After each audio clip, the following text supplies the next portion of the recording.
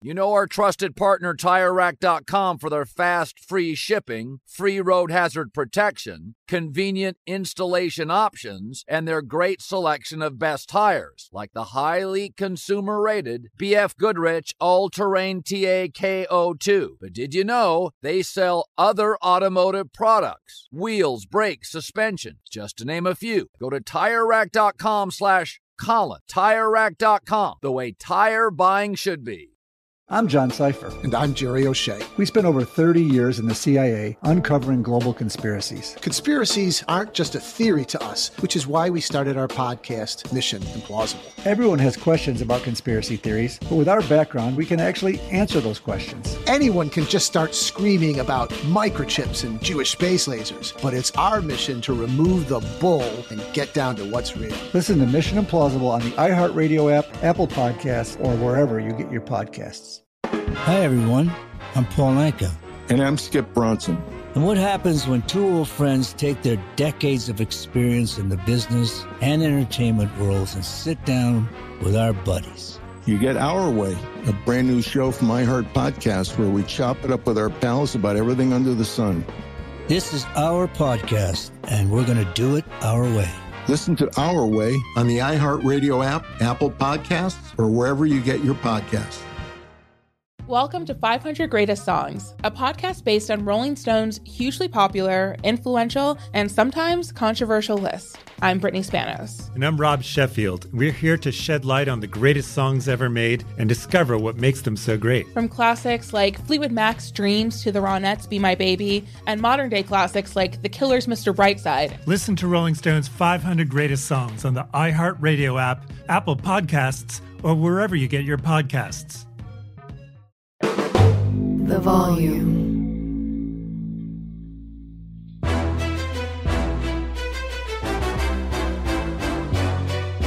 This is Straight Fire with Jason McIntyre.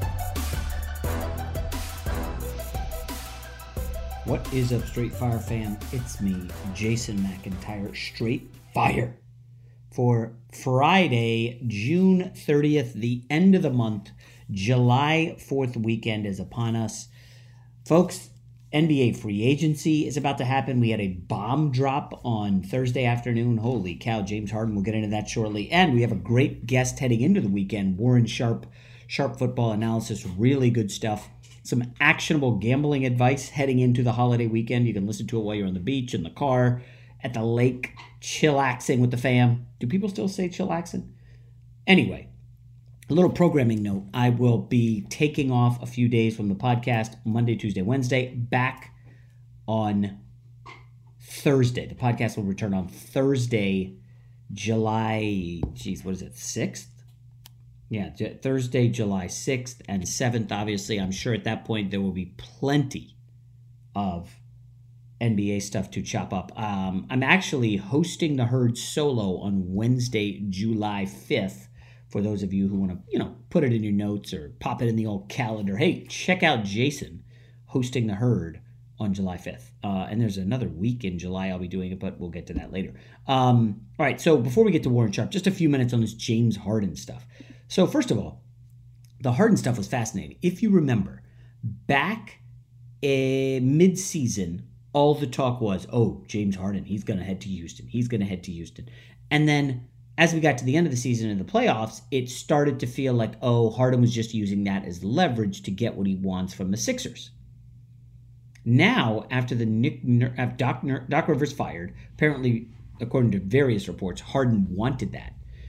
And then they hired Nick Nurse, which could not make Harden happy, given Nick Nurse's stance on defense and, trying hard.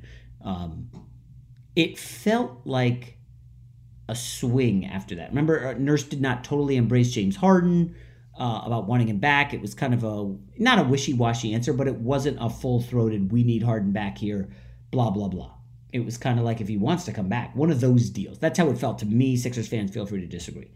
At any rate, Woj drops the bomb Thursday. Harden is opting in, and the intent is to trade him. So instead of giving it one more try with Joel Embiid, James Harden is going to be a rented player somewhere for a year, and then he's going to sign, presumably with Houston next summer, because that's where we'd love to end up. Here's the weird part about this. What's the deal with announcing this on June 29th? Did they have potential stuff that fell through and now they're opening it up to the masses? Are they close on a deal and they're saying, here's our flag, putting up a flag, anybody? Is there interest in James Harden? And all of a sudden, every reporter is saying the same thing. Oh, LA Clippers, Harden to the Clippers, Harden from LA, Harden, Paul George, and Kawhi. And I'm like, wait a minute, why is Daryl Morey doing that deal? He's doing a Morris twin, who they don't even need, and Norm Nixon for James Harden? You would basically be selling Harden at rock bottom. And again, like, he put up good playoff numbers, but he wasn't great. He had a good showing in the series against the Celtics in 2 games. The other games, he was kind of non-existent. But here's what I don't get. This idea that, they can just reroute Morris to Washington, and Washington can throw something in the deal, and we can just figure out a third team. Like, wait a minute, why is Daryl Morey doing this? If anything, Daryl Morey's going to demand Paul George. Clippers probably won't do that, but why am I taking spare parts for James Harden, who's still like a top 30 player in the league? I don't know if he's top 25. I don't think he's better than Jalen Brunson. At this stage in his career, the tread on those tires, like, Harden's been around the block, and he's a step slower than he was like 3 years ago. Can he be your third best player on a title contender? Sure. If you team him up with Paul George and Kawhi Leonard, yeah, there's something there. But what is Daryl Morey doing handing the Clippers a great roster like that? That does not add up at all. To me, this is all like a smokescreen. The problem is I can't find the landing spot for Harden. Nothing makes sense. So, sure, Philly would love to get Damian Lillard. Why would Portland rent a point guard when they got Anthony Simons, Shaedon Sharpe, and Scoot Henderson? Why are they renting James Harden for half a year? And then maybe they, flip him at the deadline to a contender? Like, it doesn't seem to, there's nothing there. And you're like, just get a third team involved to send Harden. Okay, well, who's that third team? Who needs a point guard? And you go up and down the list, I'm like, I don't really see a spot for Harden. Like, sure, the Rockets could take him, but do they want to? They've got a bunch of guards. Milwaukee, like, for what? You're swapping with a team in the Eastern Conference? So what, Harden and Giannis are going to team up with Drew Holiday and you're just going to let them beat you into submission? So, like, nothing in the East makes sense to me. Does Miami roll the dice on James Harden with Heat culture? James Harden, Jimmy Butler, and Bam Adebayo? Like, that's spicy, but why is Miami bringing on Harden as a rental for 1 year? Something doesn't add up here. Clearly, like, you could go through the contenders. Denver, no. Memphis, I don't see it. They just brought on Marcus Smart. John Morant's coming back after 25 games. Sacramento, absolutely not. Phoenix, I don't know. How are they going to afford Beal, KD, Booker? DeAndre Ayton? Okay, you're going to find a third team for Ayton? Because Philly don't want DeAndre Ayton. Philly, and don't say Washington is the third team, because Washington could have had Ayton in the Chris Paul deal and didn't want him. Okay, so now you're like, Warriors, no shot. Lakers, what are the Lakers parting with Austin Reeves for James Harden? That doesn't seem right. Harden is so ball dominant. I go through all my notes, and I had the James Harden, I don't know if it was in one series, or maybe it was like a couple games in a series, a couple pivotal games, but I had James Harden's 600 dribbles. And I don't, it was from a few years ago, but I saw it and I was like, geez, that's the kind of player he is. Okay, let's keep going. Does Minnesota have an appetite for James Harden? Well, Sixers don't want Gobert. Sixers would gladly take Karl-Anthony Towns, but goodness gracious, is Minnesota doing that deal? OKC, I don't see him going back to OKC. New Orleans, maybe there's something with the Pelicans. Do they say, you know what? Zion's going to be healthy. Let's get James Harden in there. We don't truly have a point guard. And maybe there's something with Dallas. Kyrie Irving is getting all wishy-washy. He don't want the 4 years. He wants the 4 years, But it's pretty clear Dallas doesn't want to give him the 4, so that's why he's meeting with the Phoenix Suns. That's why Kyrie Irving's being linked to the Lakers. Like, he wants a 4-year deal, and it's pretty clear that Dallas doesn't want to give him one. Now, is this moderately interesting? James Harden for Kyrie Irving. Well, I don't think Philly wants to get in the Kyrie Irving business. And what's Luka doing renting James Harden for a year? But it does clear up cap space, I guess you could. It's just nothing adds up with James Harden, folks. But let me quickly drill down on the Pelicans for a sec, because currently, their backcourt is C.J. McCollum, Dyson Daniels, Kira Lewis, Trey Murphy, Jordan Hawkins. There's a window there for a point guard. Do they roll the dice and say, you know what? We're going all in. We're going to get Zion Williamson healthy. We're going to get James Harden. A James Harden Zion pick and roll. Holy hell, that's nasty.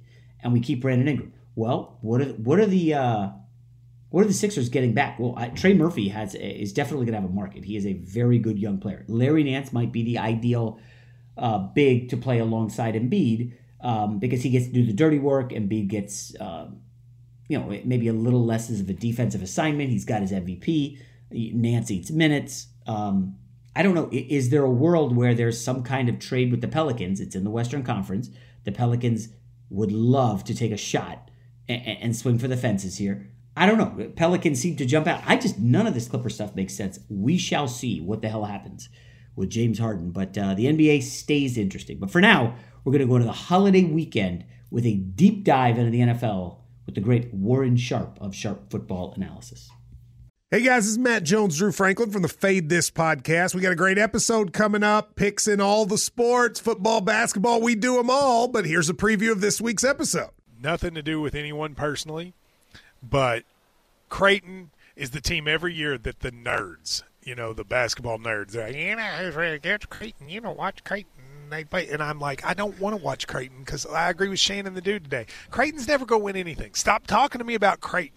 They're not the Big East tournament. They could maybe they win the Big East tournament, but it'll only be luck. But they're always like, a sleeper team that cool. Like that guy who I told you had 8 title teams. One of his title teams was Creighton is not winning the national championship. I don't have them doing that. That's why do we all have to act like Creighton is a good team?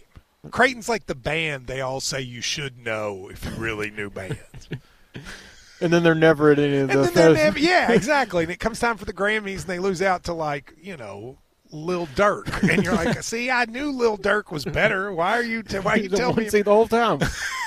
And this episode was brought to you in partnership with DraftKings. To hear more, listen and subscribe to Fade This on iHeartRadio or wherever you listen to podcasts. Winter's coming. Here in L.A., that means more rain. For others, a wintry combination of sleet, slush, snow, and ice. Whatever winter means to you, Tire Rack has tires that will elevate your drive. All-season tires, all-weather tires, dedicated winter tires. Go to TireRack.com. Use the Tire Decision Guide to get personalized tire recommendation. The right tires for how, what, and where you drive. Choose from a full line of Kumho tires. Ship fast and free to you or one of over 10,000 recommended installers. You'll get free road hazard protection for a couple of years. Mobile tire installations available all over the country. Have you heard about this? They bring new tires to your home or work, install them on site. Game changer. Go to TireRack.com/Colin, see their Kumho test results and special offers. They've been at this for over 40 years. Trust me, they're experts. TireRack.com/Colin. TireRack.com, the way tire buying should be. Good song. The Johnny Carson theme, right? Hey, who wrote that? Skip, who do you think? It's your buddy. Hi, everyone. I'm Paul Anka. And I'm Skip Bronson. And what happens when two old friends take their decades of experience in the business and entertainment worlds and sit down with our buddies? You get Our Way, a brand new show from iHeart Podcast where we chop it up with our pals about everything under the sun. Hear about Michael Bublé's entrance into show business. And get business insight from Mark Burnett. Find out what scares my son-in-law, Jason Bateman. And discover the bragging rights that come with beating Michael Jordan at golf. Together, we know just about everybody, including sitting presidents. So join us as we ask the questions they've not been asked before, tell it like it is, and even sing a song or two. This is our podcast, and we're going to do it our way. Listen to Our Way on the iHeartRadio app, Apple Podcasts, or wherever you get your podcasts.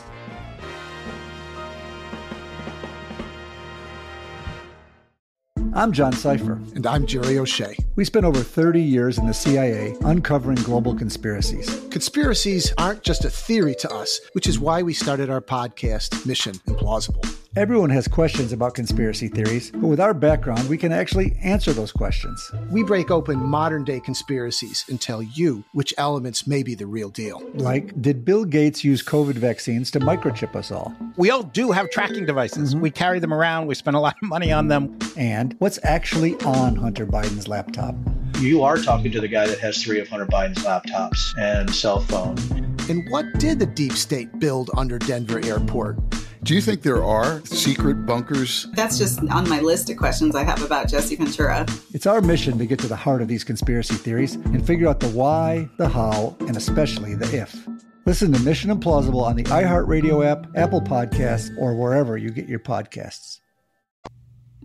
All right, let's welcome into Straight Fire one of the foremost football, what are we calling him now? Gambling guy, fantasy guy, numbers guy. He does it all. He's got his great 2023 NFL preview coming out shortly. It's obviously invaluable. I used the 2022 version last year, and I had a pretty good season in fantasy and in gambling. Warren Sharp, how are you, man?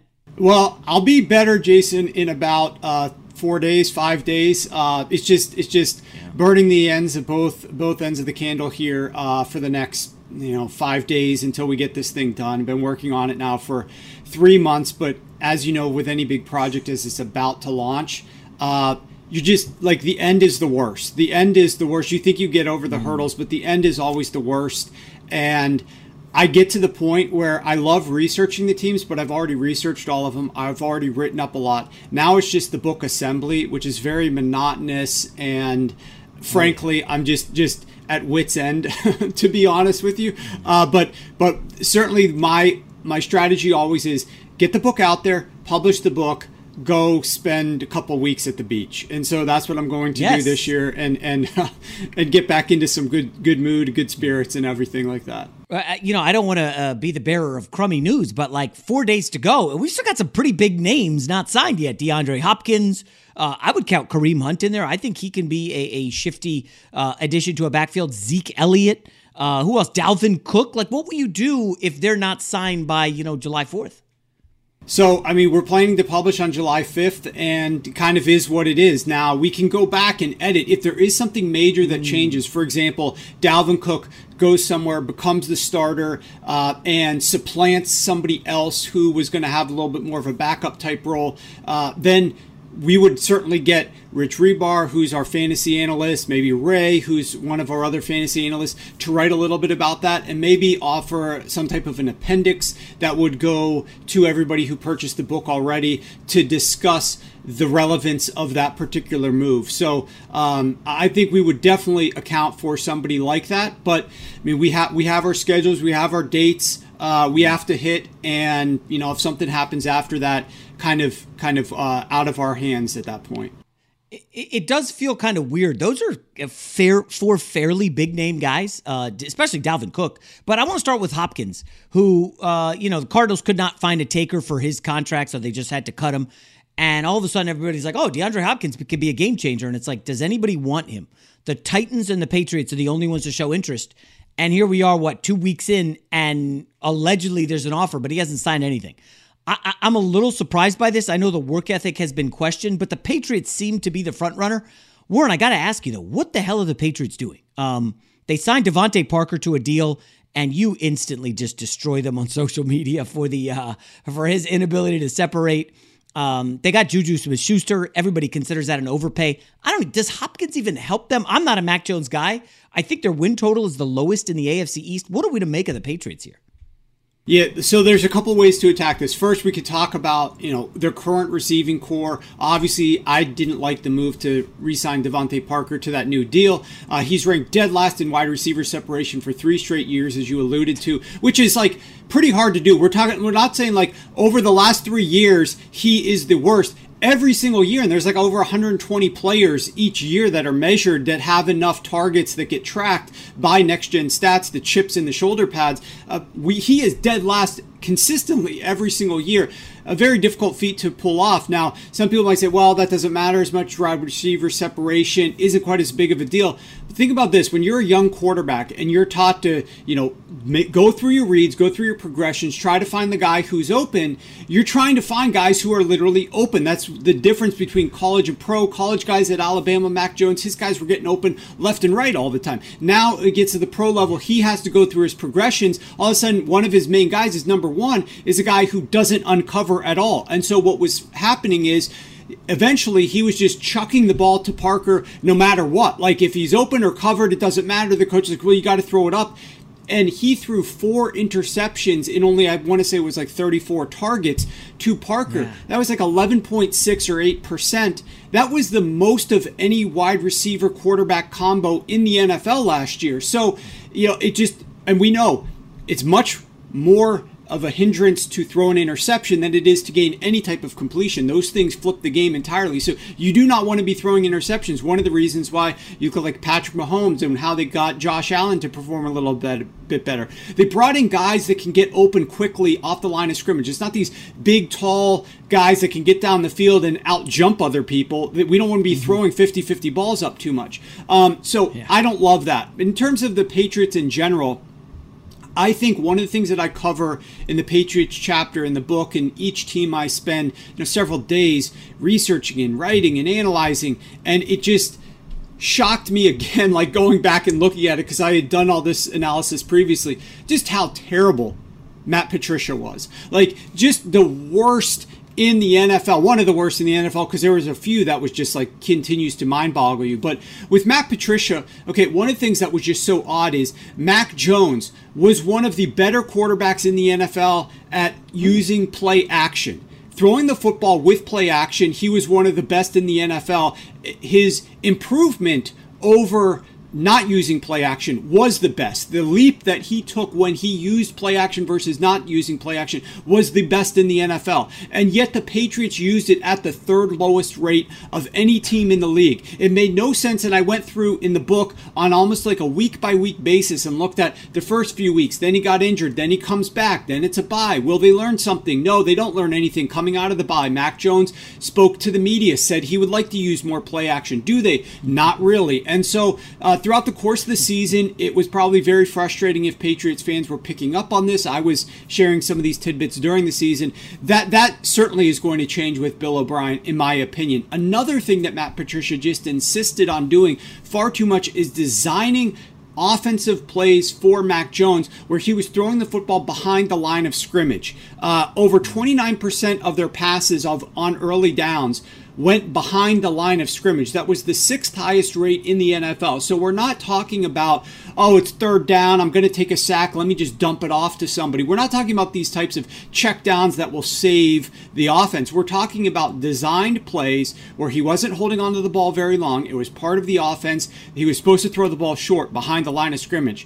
And they were doing it at the 6th highest rate. And these passes were absolutely horrendous. Like, if this was one of the teams that I was actually working with, I would be looking at what are the splits here. If he throws beyond the line of scrimmage versus short of it, how much better does he get? And it would have been clear that we've got to get these passes out of the game. Now, during the course of the season, J-Mac, I loved it because I just kept betting Ramondre Stevenson receptions over until it got ludicrous. That's a way that you could capitalize on. Like, I can't believe they're so dumb to keep throwing the ball to this guy behind the line of scrimmage. These passes aren't accomplishing anything. But hey, maybe we could profit on it by betting his receiving receptions over each week. And that was a successful prop bet. But those, I hope, will get pushed to the side as well. So the bottom line is Bill O'Brien versus Matt Patricia.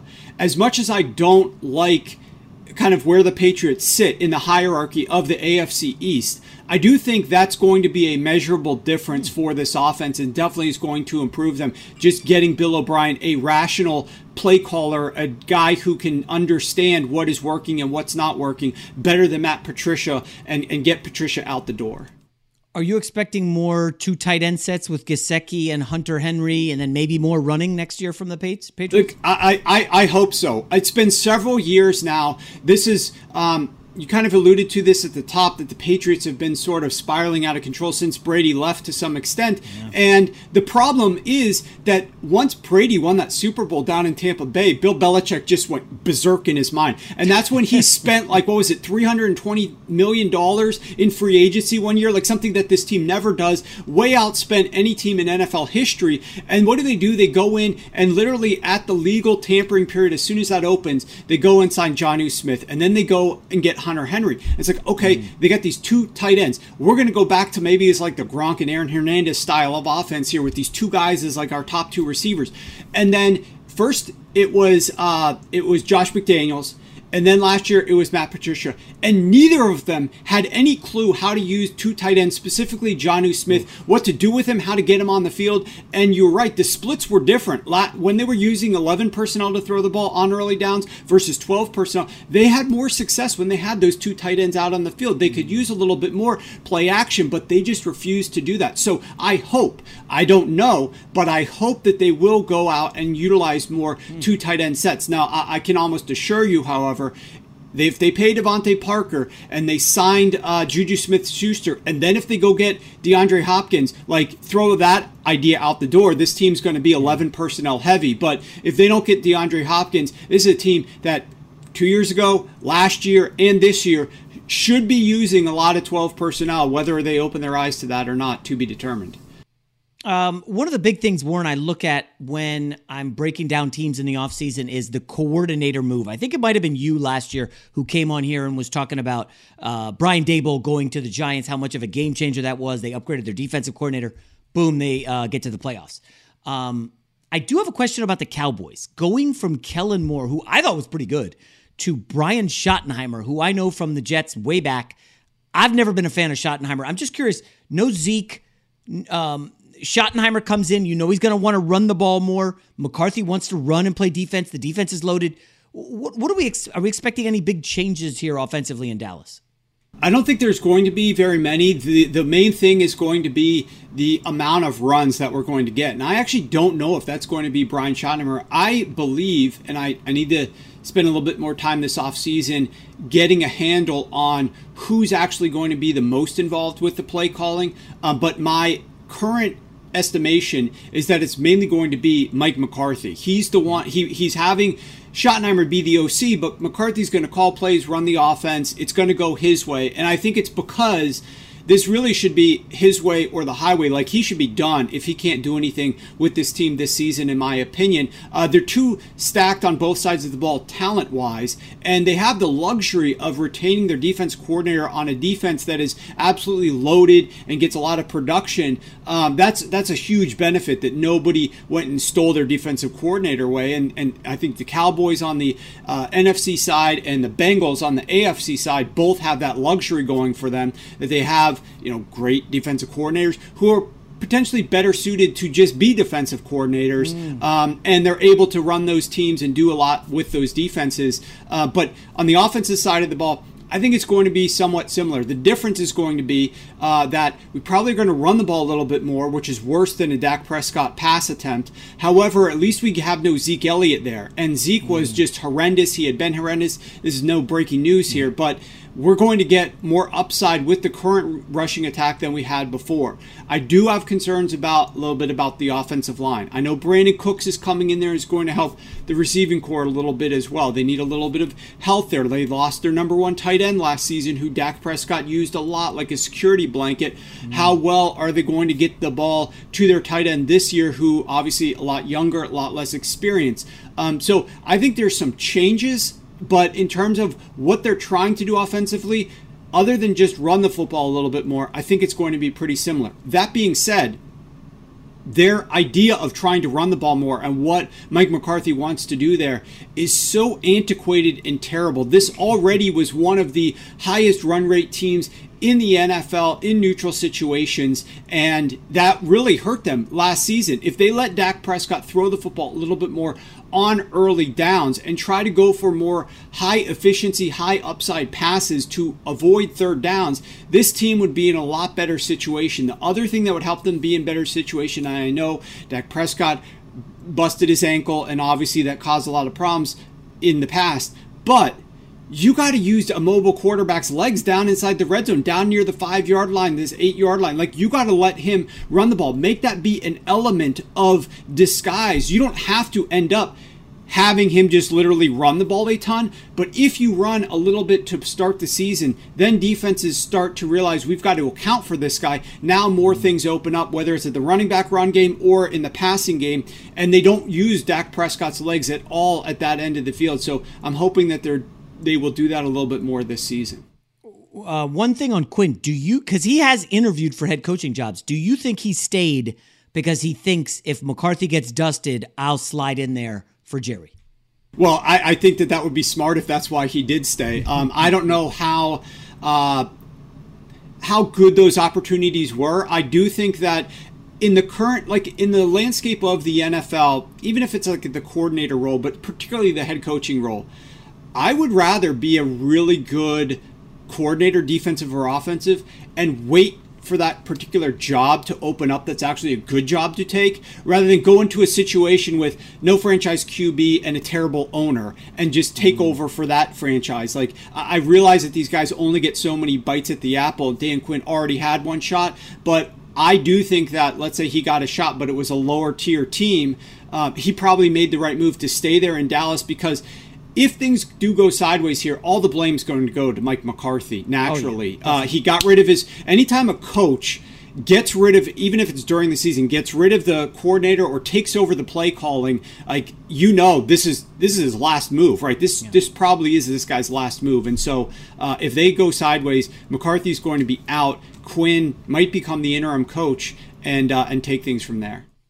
I do worry about something. I'm going to go to my Jets for a second. I saw you had a tweet about Aaron Rodgers' lack of downfield accuracy, just even throwing the ball deep last year. And I'm hoping, Warren, a lot of that had to do with young receivers, him being pissed off with the franchise, kind of sort of checked out. What are we to make? I know Russell Wilson fell off a cliff pretty badly last year. He could maybe bounce back without Hackett as his guy.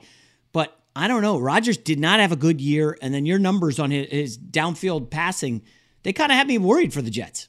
Yeah, so he threw 40 attempts down the field. To put that in some perspective, that was the most of any quarterback in the NFL. Only one other quarterback threw the ball more than 30 times, 30-plus yards down the field. Okay, so we're looking at what is Aaron Rodgers doing on these deep passes, 30-plus yards. Threw the ball 40 times and only completed 6 of those. Now, that obviously sounds terrible. It is terrible. It's one of the worst in the NFL last season. His completion rate was god-awful. Then you look at EPA and all the efficiency metrics. Obviously, they're going to be closely tied to that. And those were also terrible, among the league's worst. And as a result, there's a lot of questions, right? Justifiably so.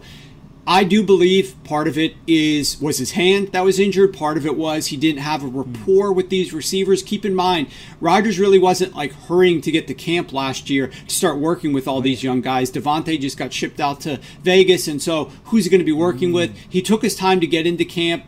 I think that was definitely a part of it as well. And then there was like this element where they weren't overly successful in terms of their overall team. They were trailing in some games. And so Rodgers would find himself on like 3rd and 4, 3rd and 3, and sometimes just like playing hero ball, chucking the ball down the field unnecessarily, and then the team just ends up punting the ball. Didn't make a whole lot of sense. You got 3 yards to get. Let's get a high efficiency conversion here rather than throwing the ball 30-plus yards down the field. But I do think that on the Jets, with his hand healed and a better receiving core, and clearly the desire, just like Brady goes to Tampa, you got to prove it. Now the chip's on your shoulder. What was going wrong in Green Bay with your prior stop? Was it you or was it the coach? And so here you get the excellent opportunity to go and prove it. I think it's an interesting dynamic with where he landed, because for years now, being that you are a Jets fan, you realize this. The defense has carried this football team, and you have not had a quarterback even have an above 500 record at any point with the team since Mark Sanchez.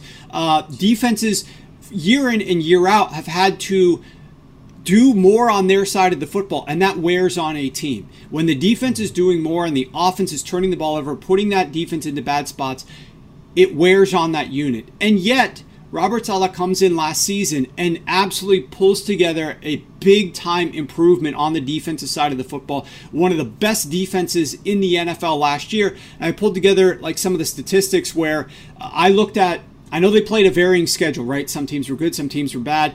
Let's look at only the times that they're playing top 10 offenses. They played 7 games against top 10 offenses. If you look at how they did against top 10 offenses versus how all the other teams in the league did when they played top 10 offenses, the Jets defense still ranked number 1 in yards per play allowed, number 1 in EPA per play allowed, number 2 in success rate allowed.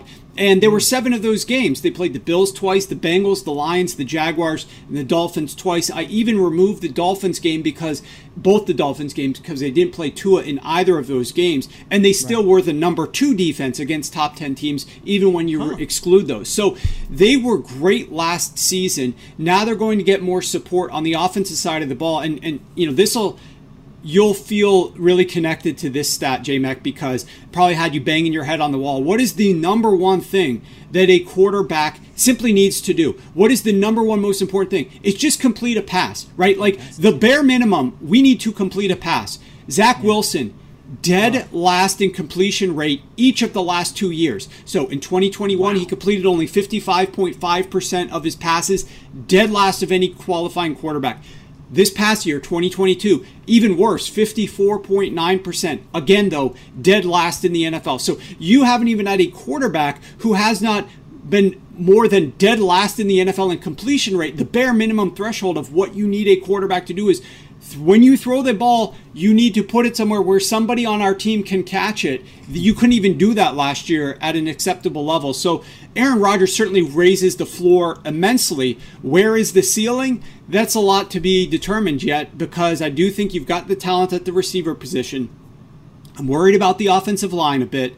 Your defense is obviously very good, but certainly you play in the AFC. It's a stacked division. It's a stacked conference. I think there are going to be challenges that arise. I'm interested to see how quickly you get out the gates. And then obviously we know you've got a difficult schedule, but great rest. The NFL did you so many favors with how much rest they gave the Jets, tied for the best in the NFL of any team, because the NFL determines when are you going to play these games. They don't determine who you're going to play. They determine when you're going to play them.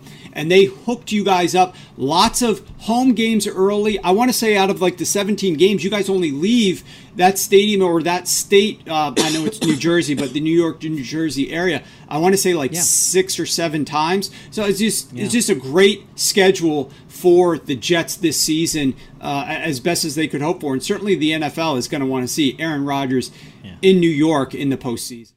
Yeah, just don't screw them with Hard Knocks. All right, Warren, a couple more real quick. Falcons over 8.5 wins has piqued interest of a lot of people. A bunch of bettors I know have already taken it. Falcons' schedule, the quarterbacks they face is unbelievably bad. It's like first-year guys, second-year guys, unproven dudes. I don't know. Is this something actionable, you think? Falcons over 8.5 wins in a bad division? Yeah, I think it is. I like that. I actually gave out 2 free chapters, one of which was on the Atlanta Falcons, and I took their over. I was on it earlier this offseason. We got it at over 8 wins. I still would take over 8.5. I also like some longer shot bets.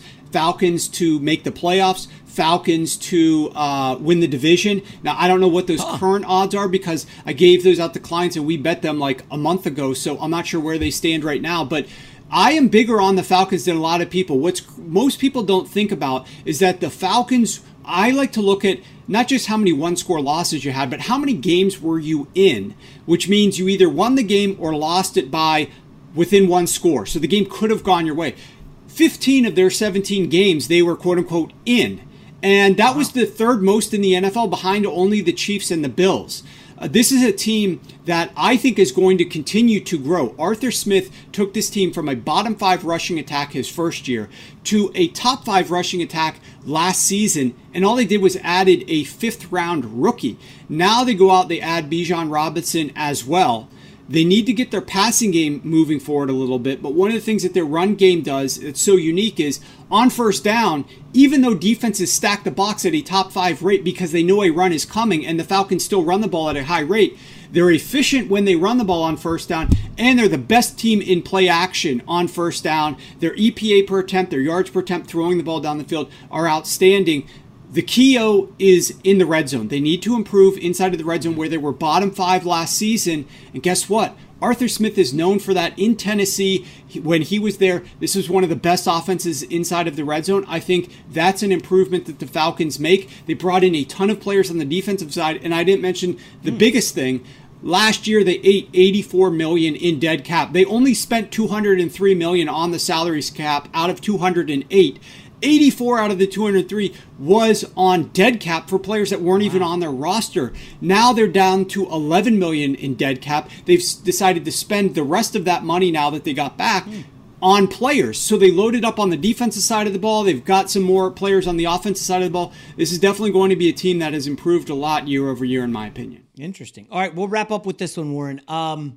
If I said to you, you can have the Eagles or Chiefs on one side or the field on the other side to win the Super Bowl, which side would you take?